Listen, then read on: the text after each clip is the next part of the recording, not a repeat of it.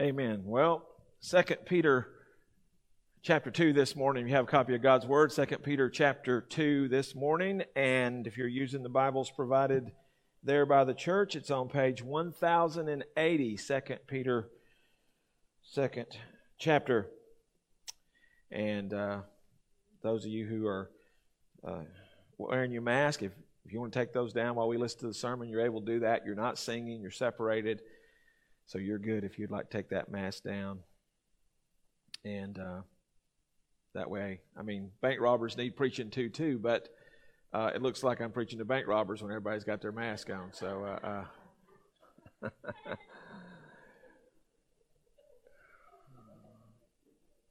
well, since Donald Trump began running for the presidency, we've heard a lot about fake news. And while some people argue against that term, there have been cases where news stories turned out to be at best inaccurate and sometimes completely fake. News stories that sometimes tell the truth or tell a part of the truth, but they leave out important details, or it's written in such a way to lead to a desired conclusion. Of course, if there is fake news, that means there has to be fake news reporters or fake news men. News doesn't write itself. Someone has to write the story and tell the story. But the story has to be told properly. Now, the subject of 2 Peter chapter 2, I mentioned to you last week, is fakes. People who are fake. And in this passage, he's talking about fake preachers, fake teachers, fake prophets. I call them fake good news men.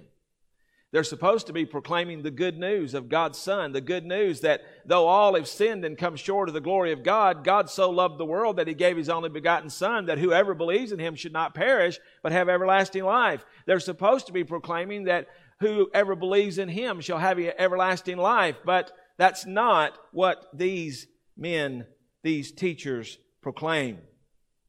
In this passage, Peter is going to describe them. One commentator calls this section a colorful tirade because Peter describes their depravity. He describes their deception and ultimately their destruction.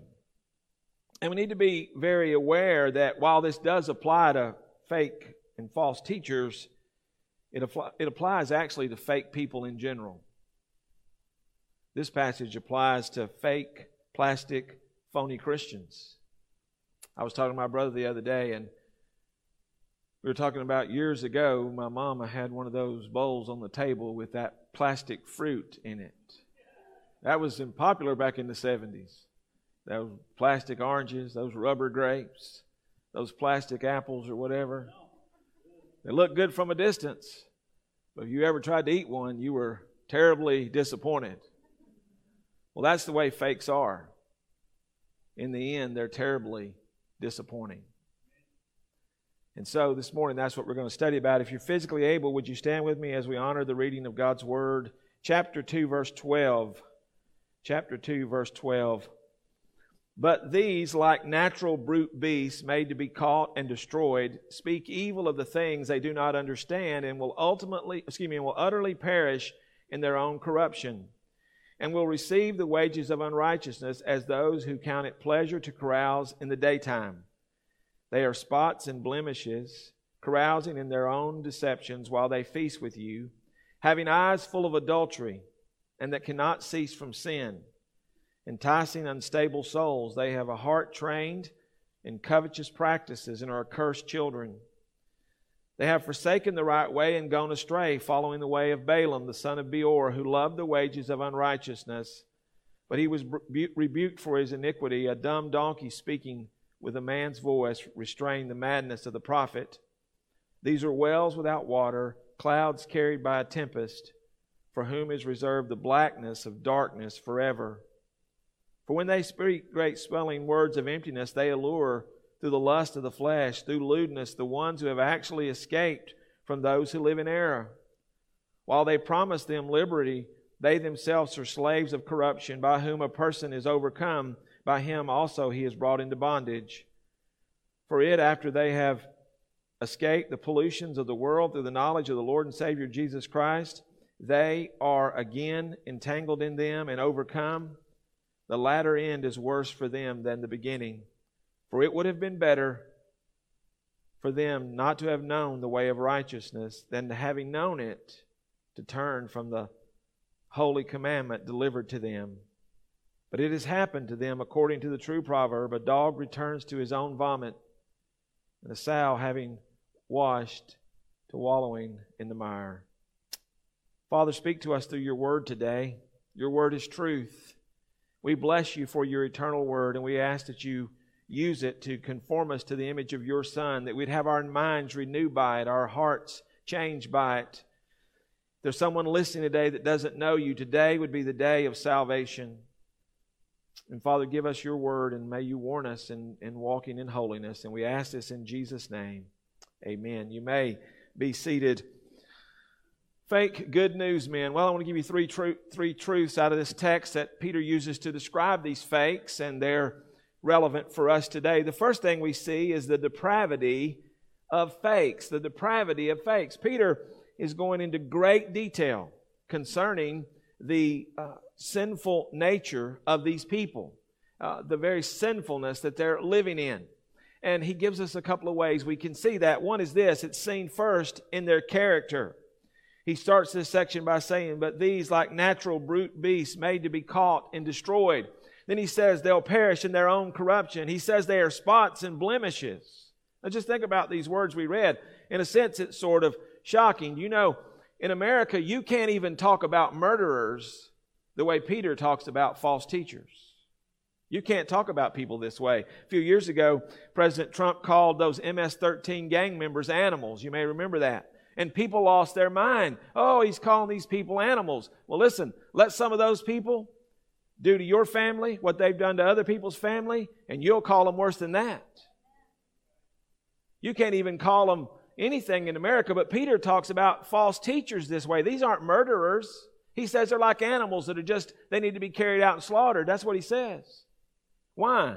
Because Peter understood false teachers corrupt minds.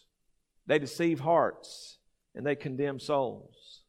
And whether it's theological liberalism, where we teach that the Bible isn't necessarily always true or always right, that Jesus may be one way, he may not be perfect, he may have sinned.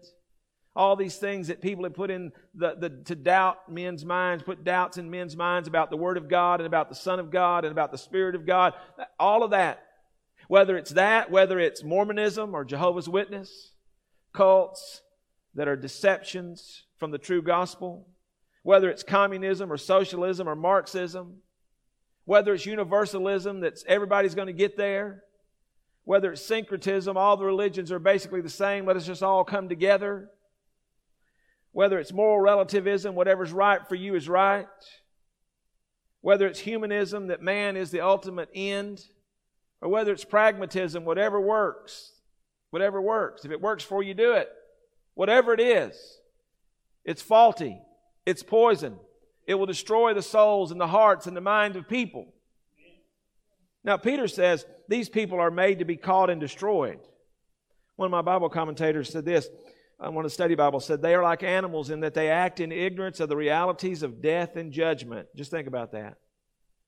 Most people live like there's no death and there's no judgment. The only time they fear death is when somebody talks about COVID. That's it. The rest of the time, they don't have any fear of death because there's no fear of God before their eyes. They're like animals. People live with no awareness that today, by the time the sun goes down, you may go down before the sun goes down. And it's appointed unto men once to die, and after this, the judgment. He goes on, like animals, they only react to present circumstances without giving thought to the consequences of their actions. Peter says they're like stains on all that's holy and good. It's a picture of taking like crude oil that's been driven 100,000 miles on an oil change and taking what's left of it and throwing it on a white sheet or a white tablecloth. He says their souls are corrupt, rotten. The word is putrid. It means their character is ruined. That's their character, seen in their character. Number two, Their depravity is seen in their conduct. Conduct almost always follows character. Now, we may do something out of character. When you're raising your children sometimes and you get a call from someone that says, well, so-and-so did this, and you think, well, man, that's out of character for them. And we all do things at times that are out of character. The problem is, if we continue to do those things, then one or two things is true. It really was our character, or it's becoming our character. If you practice it long enough, it'll become who you are. Peter says they conduct themselves in ways that are depraved. He speaks of 3 or 4 examples. One, he speaks of their reviling tongues. He says they speak evil of that which they do not understand. The word evil there, speak evil, is the Greek word blasphemo. We get the word blasphemy from it. It means to vilify or to speak impiously. Peter said he said they spoke evil against dignitaries. And here he says they speak evil of the things they do not understand. He's referring to spiritual things. They speak evil of angels. They don't believe in the angelic. They don't really believe in the demonic. They don't believe in the second coming. You get over into chapter 3, he's going to talk about these people scoff at the second coming of Jesus. They don't really honor the holy name of God. They don't honor the name of Jesus. They don't honor the Holy Spirit. They minimize the spiritual realm. Many people teach the Bible like it's just a handbook to help you have a better life instead of the revelation of God, so you can know the God who created you and you can have a relationship with Him and you can spend eternity with Him. It's not just about you living a little better down here, man. It's higher than that. Some people treat the Bible like it's an issue of a magazine you get with some self-help tips in it. It's the God of heaven revealing Himself in the written Word. So these people minimize spiritual things. Secondly, he says they not only have reviling tongues, they have lustful eyes. Verse 14, he says they have eyes full of adultery that cannot cease from sin. This is a powerful phrase. MacArthur says this, John MacArthur says, having eyes full of adultery indicates that these spiritual frauds no longer possessed any moral self-control. They could not even look at a woman without viewing her as a potential object of their adultery or fornication. Put simply, their lust was overpowering and insatiable, an appalling form of lasciviousness that was brimming with sinful desire. You know, if you study the cults, particularly in American history, you will find that some of the major cults, their teachers, their leaders, their founders were all involved in sexual immorality. Joseph Smith and the Mormons, polygamy. Jim Jones, David Koresh was always involved with some form of sexual immorality. Now, that's not to say that every pastor or every teacher you ever known that fell into sexual sin was a false teacher. There have been pastors who taught the way of truth, and they fell into sin. My pastor, the pastor I was saved under, fell into sexual immorality. What does that mean, preacher? That means they're sinners. That's what it means. It doesn't mean they're false teachers. It means they're sinners. True teachers are still sinners. It also reminds us of the danger for anyone. 1 Corinthians 10, 12 and 13 says this, therefore let him who thinks he stands take heed lest he fall. No temptation is overtaking you except such as common to man, but God is faithful, who will not allow you to be tempted beyond what you are able, but with the temptation will also make the way of escape that you may be able to bear it. We all face temptations. Our God is the one who delivers us. It may be the temptation to sin in this way or that way, to quit, to give up before God says it's time. Whatever it is, these people fall. Now, when a true teacher falls, they're removed. But when a false teacher, they never fall unless something drastic happens. I mean, just think about the history of these people that we talk about. David Koresh, he fell in a burning flame in Waco. Jim Jones, look what happened there. They killed all these people. All these people killed themselves. But they continued on in that sin, just continued on. There was never any repentance. So this is the difference. The third thing he describes is their shameless behavior. They have a reviling tongue, lustful eyes, and shameless behavior. He says they count it pleasure to carouse in the daytime. And he says they carouse in their own deceptions while they feast with you. This carousing is a picture of sort of loose living, inappropriate living, shamelessness. Have you ever seen a day when Americans are more shameless than we've ever been? I mean, it's shameless what we see. There's no shame. Well, this describes these people. Now, it's interesting the way Peter describes it. He says they carouse in the daytime. The Bible uses night and dark as a picture of people do things at night they wouldn't do during the day. And by and large, that's generally true. But listen, when people lose their shame, they start doing what they used to do at night in broad daylight. They start coming out of the closet. They start parading what they used to hide. This is what these people are doing. He says, they come to your love feast, and the love feast was a meal the church would have, and they would have the Lord's Supper, and they have a big fellowship meal, and they would express their love for God and their love for one another. And he says these men show up, and they're living lewd lives right before you while they come to God's sacred table. They're shameless. When they teach, they may never mention sexual sin while they lust after the women around them. They lower the standards of holy living. Be careful when you go to hear somebody preach and you're never called to holy living. Holy living's not popular, but it's scriptural. To call people from sin is not popular. They lower the standards of holy living while they model lewdness and greed and worldliness and immodesty. You know, we've gone in America to such a place. Listen, we used to be shocked when we hear of pastors leaving their wives for other women. Now we hear of pastors leaving their wives for other men. And now we hear of pastors leaving their gender. You heard about the Ontario pastor who came out to his congregation as a transgender woman back in June. He calls his name June Joplin now. He was the lead pastor of Lorne Park Baptist Church in Ontario. And during an online sermon on June the 14th, he said this, I want you to hear me when I tell you that I'm not just supposed to be a pastor, I'm supposed to be a woman. My friends, my family, my name is Junia. You can call me June. I'm a transgender woman and my pronouns are she and he. Well, the last time they saw him, he was a man. So the church took a month to decide what to do. That was the first sign that there was a problem. Then 52 to 48%, they voted to remove him. He says, well, he, whoever says, they got more preaching opportunities in Canada and America now than he ever had. This is where we are, and this corrupt conduct. The third thing is seen is in their covetousness. In verse 14, Peter says they have a heart trained in covetous practices.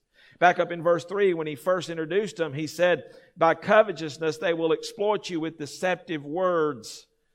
Not only are they sexually immoral, but they're greedy for money. Sex and silver seems to always be around these people. It seems to be a great desire of the false.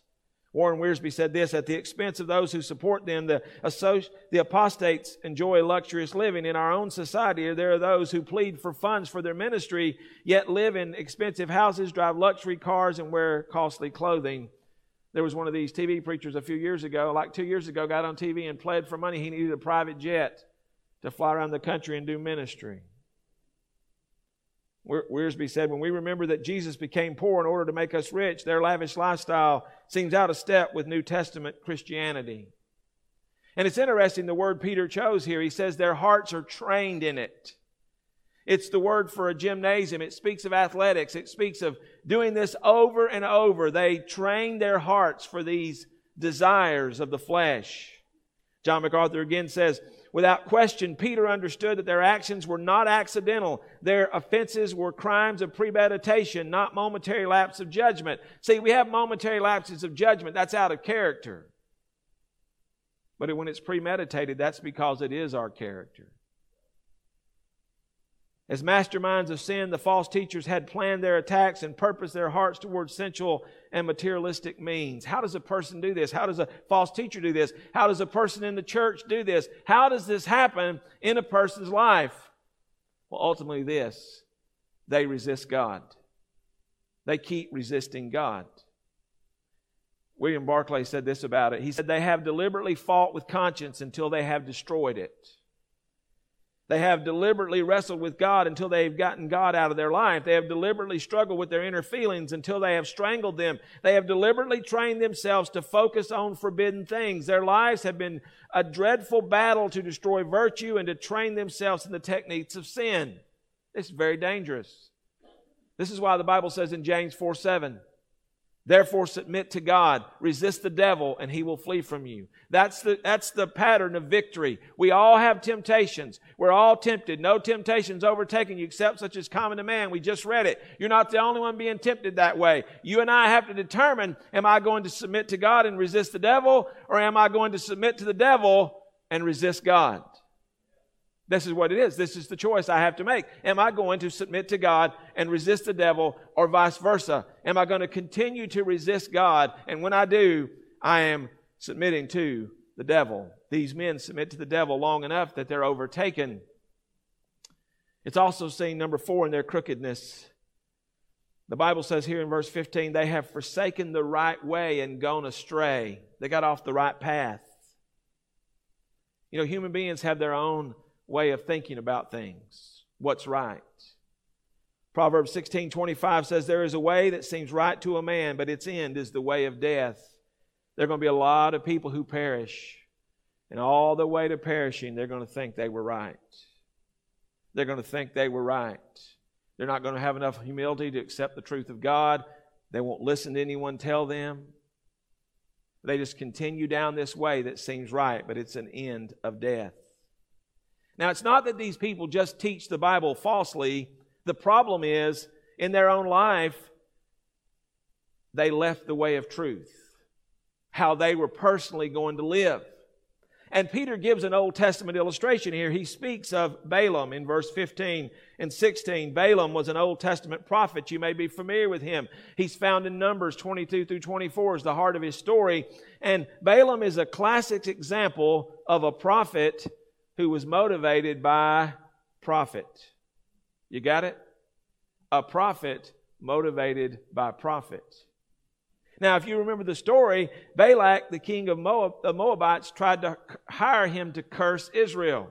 And at first he resisted, but his heart was so desiring of the wages of unrighteousness that he went along. So he goes and he tries to curse Israel. And you know what happened, don't you? God wouldn't let him. He tried to do it, and every time he tried to curse them, God had him bless them. Listen, it'd be good if God would keep us from sinning that way. But the real deal was, the motive of Balaam's heart was that he wanted that money. By the way I understand it, each time he blessed him instead of cursed him, he still took Balak's money because he loved the wages of unrighteousness. His heart was so greedy and hard that God spoke to him through a donkey. Did you know that one of the best and most effective preachers in the Old Testament was a donkey? That humbles anybody who's doing what I'm doing this morning. But I've decided any old donkey will do, so I'll just load her up. So in the process of counseling Balak, though, Balaam realized he couldn't curse him. So what he did was, he tells Balak that though he couldn't curse Israel, he could get Israel to curse themselves. He could tempt Israel. So he tells him to tempt them to intermarry with the Moabite and the Midianite women whom they were forbidden to touch. And Balaam is attributed to helping lead Israel astray. And they committed immorality and idolatry with those women. And did you know 24,000 of those men died because of it? Numbers 25 tells us. And when you get to the New Testament in the book of Revelation, the church at Pergamos, this is what he says, Revelation 2:14. But I have a few things against you, because you have there those who hold the doctrine of Balaam, who taught Balak to put a stumbling block before the children of Israel, to eat things sacrificed to idols, and to commit sexual immorality. So you thought that was some sort of obscure story in the Old Testament. What he says is, there's still preachers today doing this. They're actually preaching a false God, and they're lowering the standards where people can live any way they want to. So they lower the standard of worship of the one true God, and they lower the standard of holiness that God desires for His people. And Peter sums this section up by saying, you want to know the truth about it? These people are ultimately worthless. They're ultimately worthless. And that's not the hardest thing he says about them. He says they're animals. But when he comes to verse 17, it's a powerful statement that he makes. He says, these are wells without water, clouds carried by a tempest, for whom is reserved the blackness of darkness forever. Peter uses two poetic figures here, two poetic pictures. He uses wells and clouds. Now just think about it. A well and a cloud is a precious commodity in the Middle East. In a dry land, a well would be a great thing. But how disappointing it would be to stumble upon a well and take that bucket and lower it down expecting to hear a splash instead of hearing it to hit rock hard and realize the well's empty. And Peter says these people come before people and they look at them like this person's going to offer me the water of life. This person's going to offer me something refreshing for my soul. And he says, instead, they offer an empty bucket. He says they're like a cloud in a dry land. We're not this year. We've had a lot of rain, a good bit of rain this year, but there have been seasons when we're dry. And off in the distance, we see a cloud, and it's dark over there, and we're over here saying, come on, come on, come on. And we're hoping it comes, and we see it get a little closer. And how sad it is when all of a sudden the wind changes and it blows this way or it blows that way, or even worse, it comes right over your house. And I've stood out on my back deck doing this, waiting for it to rain. Watch that thing hang out for a while, nothing happens, and then she's gone.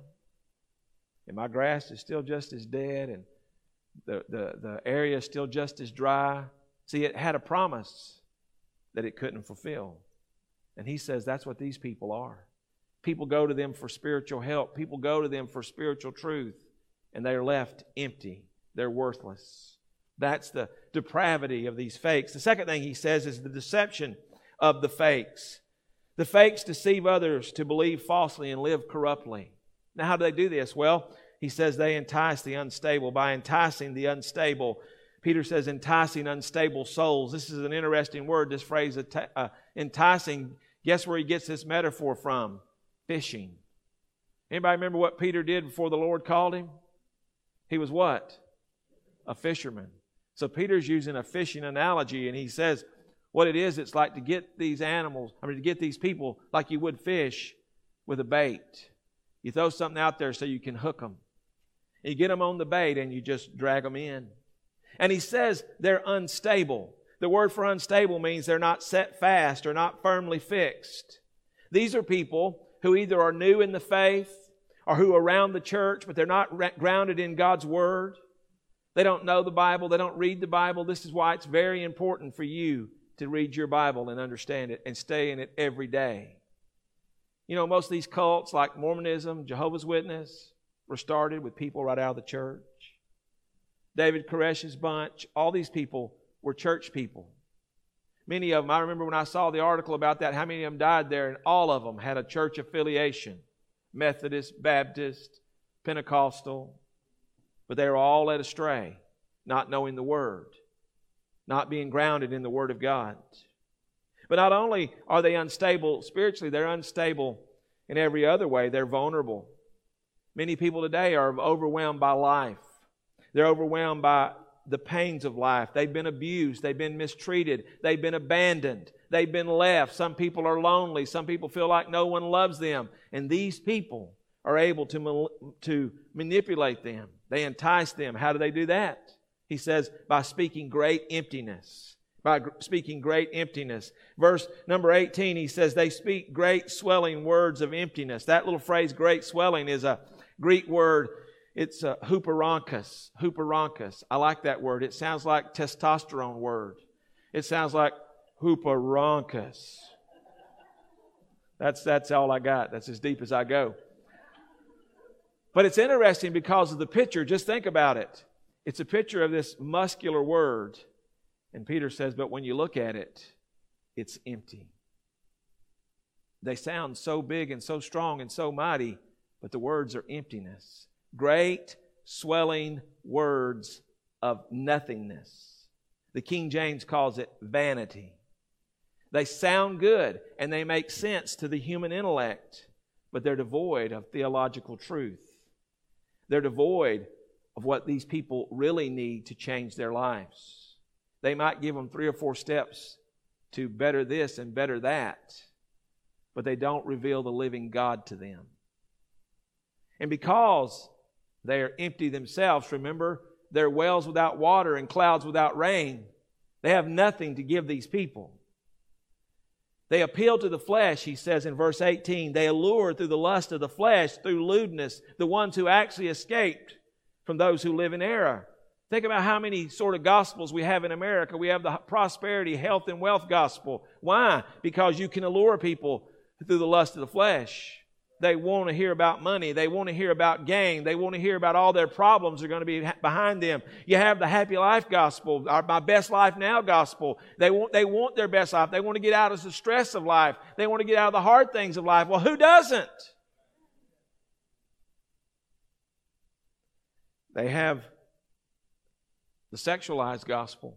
You know, there are churches. I remember a few years ago watching the news one night, just minding my own business there. And the news came on. They were doing a story on one of the local churches, and I don't even remember the name of the church, but the pastor was on there, and every year he does a sex series. And it's usually pretty in-depth and graphic, he said, and it's our biggest attendance every year. People invite their friends. We'll fill the place up. Why? Because we were alluring through the flesh.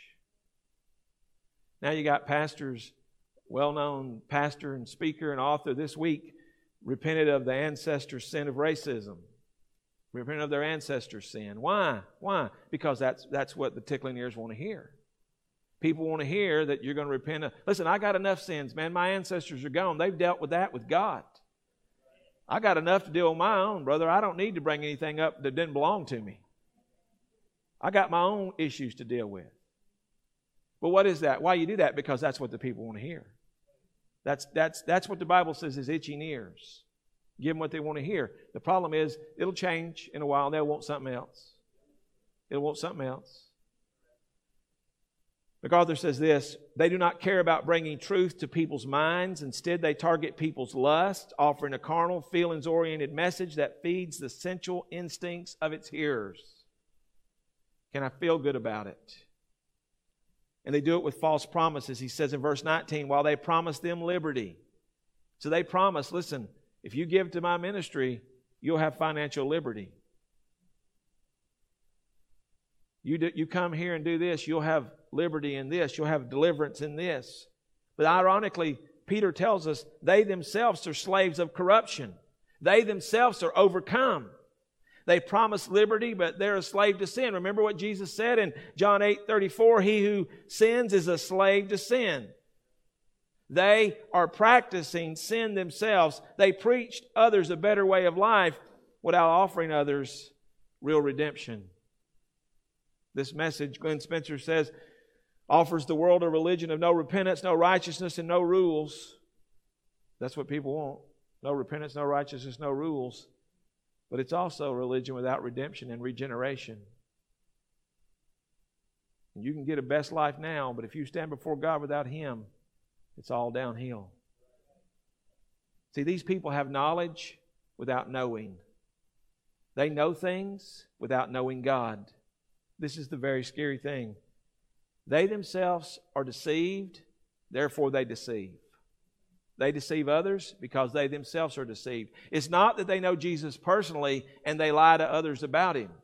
Anybody that knows Jesus personally wouldn't lie to others about Him. Would want others to know the truth, whether that truth is popular or not, whether that truth would tickle their ears or not. You just want them to know the truth. I want them to know God so loved the world. I want them to know whosoever calls on His name shall be saved. I want them to know that who warned you to flee the wrath to come. But these people don't know Jesus because they're deceived. Paul describes them in 2 Timothy 3:13. But evil men and impostors will grow worse and worse, deceiving and being deceived. In other words, it's going to get worse and worse. What they faced is nothing to what we face, and what we face may be nothing to what's coming. Remember, the Antichrist is going to have a false prophet that's going to be with him. 2 Thessalonians says God's going to send a strong delusion upon the earth because men rejected the truth. So it's going to go from bad to worse. Now, verse 20 is an interesting verse. I want us to think about it just a second.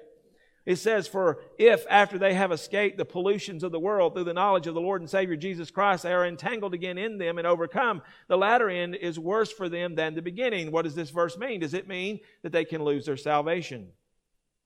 I thought we believed in the eternal security of the believer. Well, we do in the truly born again. It's an interesting phrase here because the idea here is They were in the church. They have knowledge and awareness of Jesus and a mental assent, but not in true saving, repentant faith. See, they're in the church, and they begin to follow the church's teaching on morality and life. Some of them grew up in the church. This is why people are always shocked when someone who grows up in the church and they go off and commit some heinous sin and they turn into some awful wicked lifestyle, and people are surprised. Well, they were such a good person. Well, they knew the truth, how they should live. See, these people knew how they should live. And because they were in this church, how do you think they get to be teachers? You're not going to get to be a teacher if you live opposite of the church. So they live.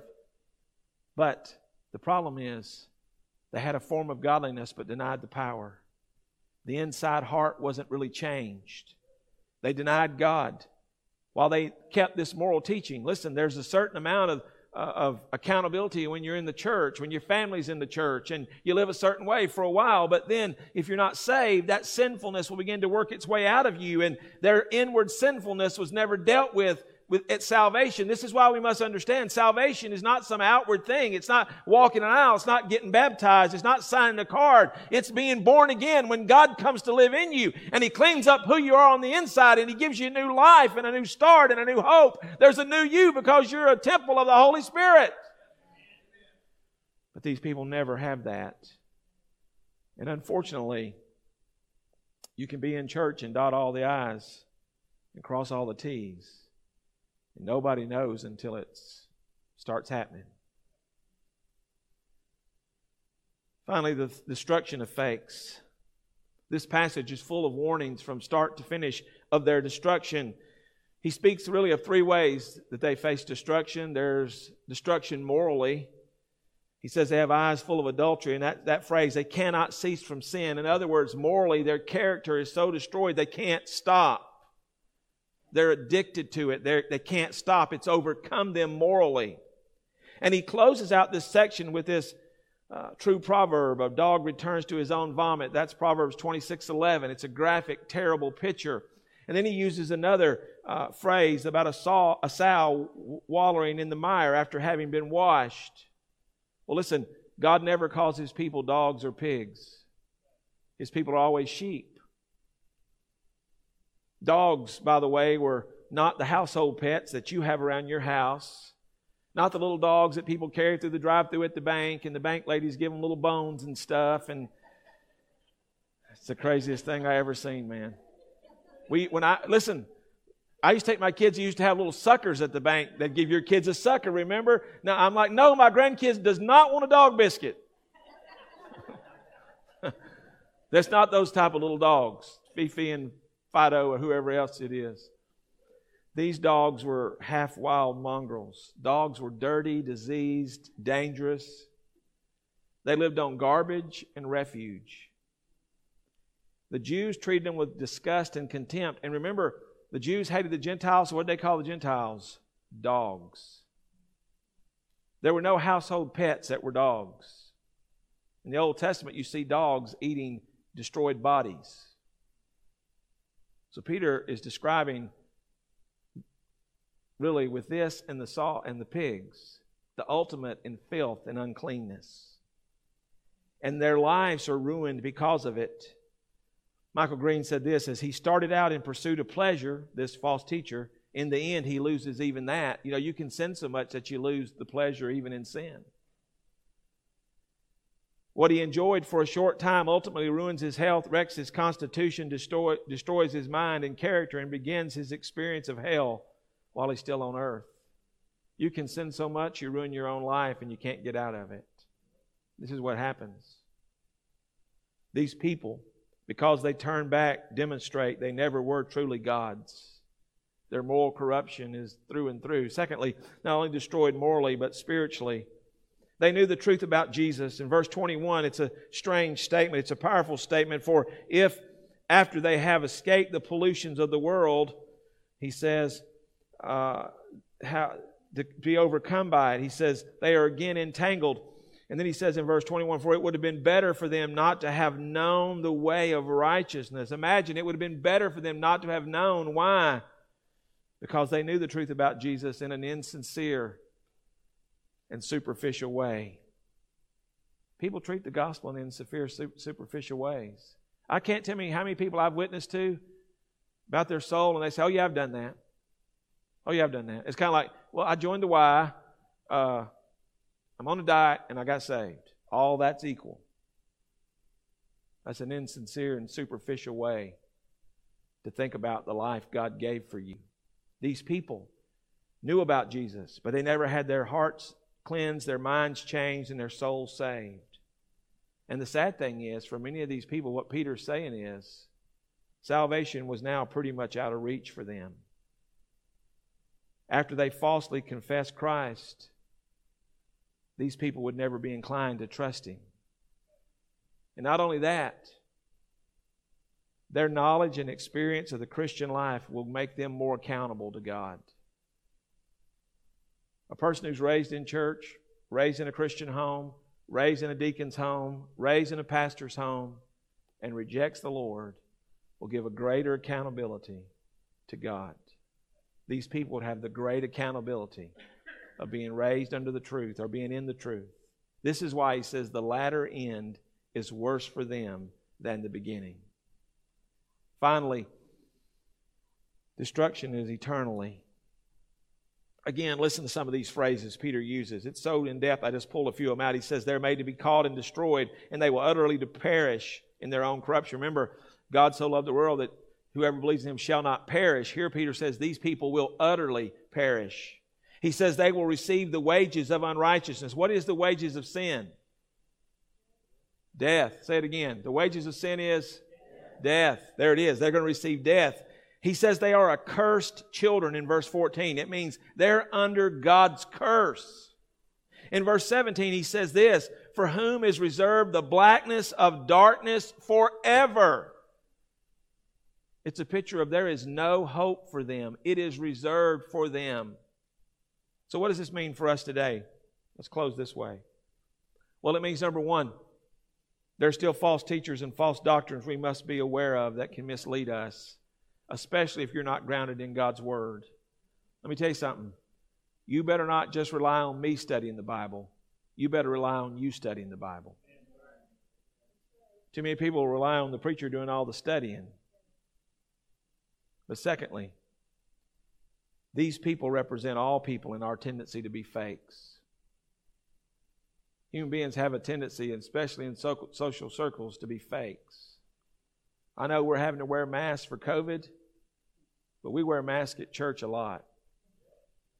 We don't want people to know where we are. We don't want people to know what we're going through. We don't want people to know our sin. We don't want people to know our unbelief. We don't want people to know. So we've figured out how to look the part, how to play the part, how to be part of the church without being saved. Jeremiah 17:9 says, the heart is deceitful above all things and desperately wicked. Who can know it? So we tell ourselves, well, I'm good. I believe in Jesus. I live a good life. I'm a good person. I'm even going to church for God's sake. Preacher, what are you concerned about? Last Sunday afternoon, I was on Twitter just looking around. I follow a bunch of preachers on Twitter and try to encourage them, and they encourage me. And I saw a tweet from a pastor. I don't know him personally, just follow him on Twitter, and he said this, something to this effect. He said, God moved in our church in a very unusual way today. He said we had 8 people saved. He said 3 of them were church members. You know what God did? He revealed some fakes. That's what God did. This is why we closed with this verse last week. This is why we're closing with it now. And those of you listening at home, look at this verse. 2 Corinthians 13:5. Examine yourselves as to whether you are in the faith. Test yourselves. It's not my job to test you. It's my job to test me. Do you not know yourselves that Jesus Christ is in you? Unless indeed you are disqualified. Listen, don't ask yourself, have I been baptized? Can I remember walking the aisle? Can I remember joining the church? Is Jesus Christ in you? Does Jesus live in you? Are you a temple of the Holy Spirit and you know God lives in you? All this other stuff is periphery. It's extra. It's on the edge, man. It doesn't matter. Getting baptized is good, only if Jesus lives in you. All this other stuff, being a part of the church is good if Jesus lives in you. Is Jesus in you? Are you a fake? Listen, most of us fake ourselves out. We got to get honest with God. You're listening today, home, and Jesus Christ isn't in you. He can be. You have to receive Him. You have to repent. You have to believe.